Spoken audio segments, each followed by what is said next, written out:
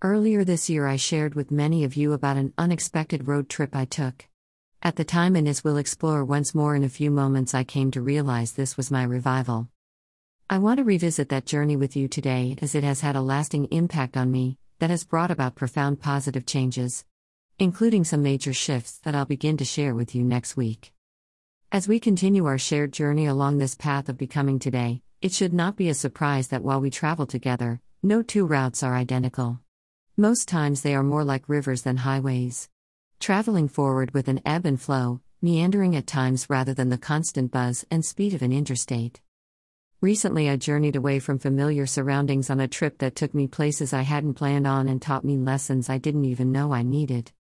I'm calling this somewhat unexpected, yet intensely needed course correction, my revival.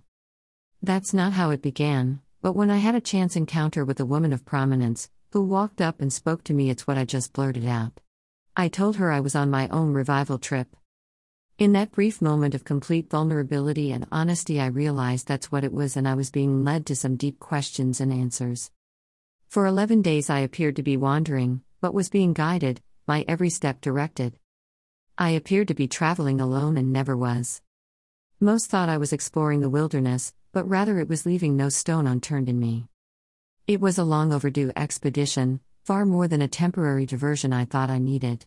In retrospect, it truly was a tour of my soul, an examination of self, community, the world in general, and how I need to be relating to humanity. I'll be sharing a bit on this over the next, let's be honest, I have no idea yet how many days it will take, because I have so much to share with you. Today, let's begin by explaining what I mean by my revival, formulating our shared understanding of the concept, and then discuss how to set an intention for our own process of reviving. A basic definition of revival is an improvement in the condition or strength of something. Synonyms include improvement, rallying, picking up, betterment, turn for the better, advance, rally, upturn, upswing, comeback, resurgence, renewal. Since my revival encompassed not only the spirit and essence of these examples but often the passion and power of several simultaneously, we need to tie in the emotion and fervor of the experience. In this case, it was much like an old-fashioned church revival. Perhaps even with some Hollywood flair. While there were no tents, choirs, or bluegrass-inspired gospel musicians, there was the recharging spirit, reignited fervor, and a renewed passion for my calling. All energies that were multiplied when I committed myself fully to be accepting of the idea, clarified my focus, sought to better understand my purpose, and declare my intentions. So why should we be declaring? It's more like, why shouldn't you? Once you have identified who you are, plus what you want to be, it's time to put things into action. What better way than by courageously communicating your aspirations?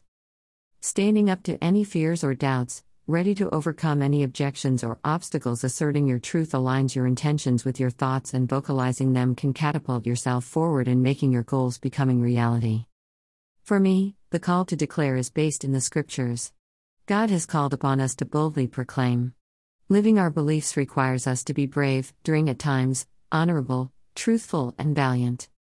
In 2 Timothy 1:7 we learn that God did not give us a spirit of fear, rather He created us with a spirit of power. Now that's something He does not want us to remain quiet about, and furthermore He intends for us to back up our words with words, transforming our talk into righteous actions. Also, while often overlooked, the book of Titus, the shortest in the Bible, and that is what makes it so important.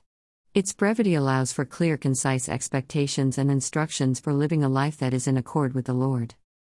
In the letter, Paul sends to Titus, after sharing a list of instruction for how Christians should be becoming at different times in our life, Titus 2:2-6, he make no qualms about the need for boldly declaring and urges to speak loudly and carry a big declaration.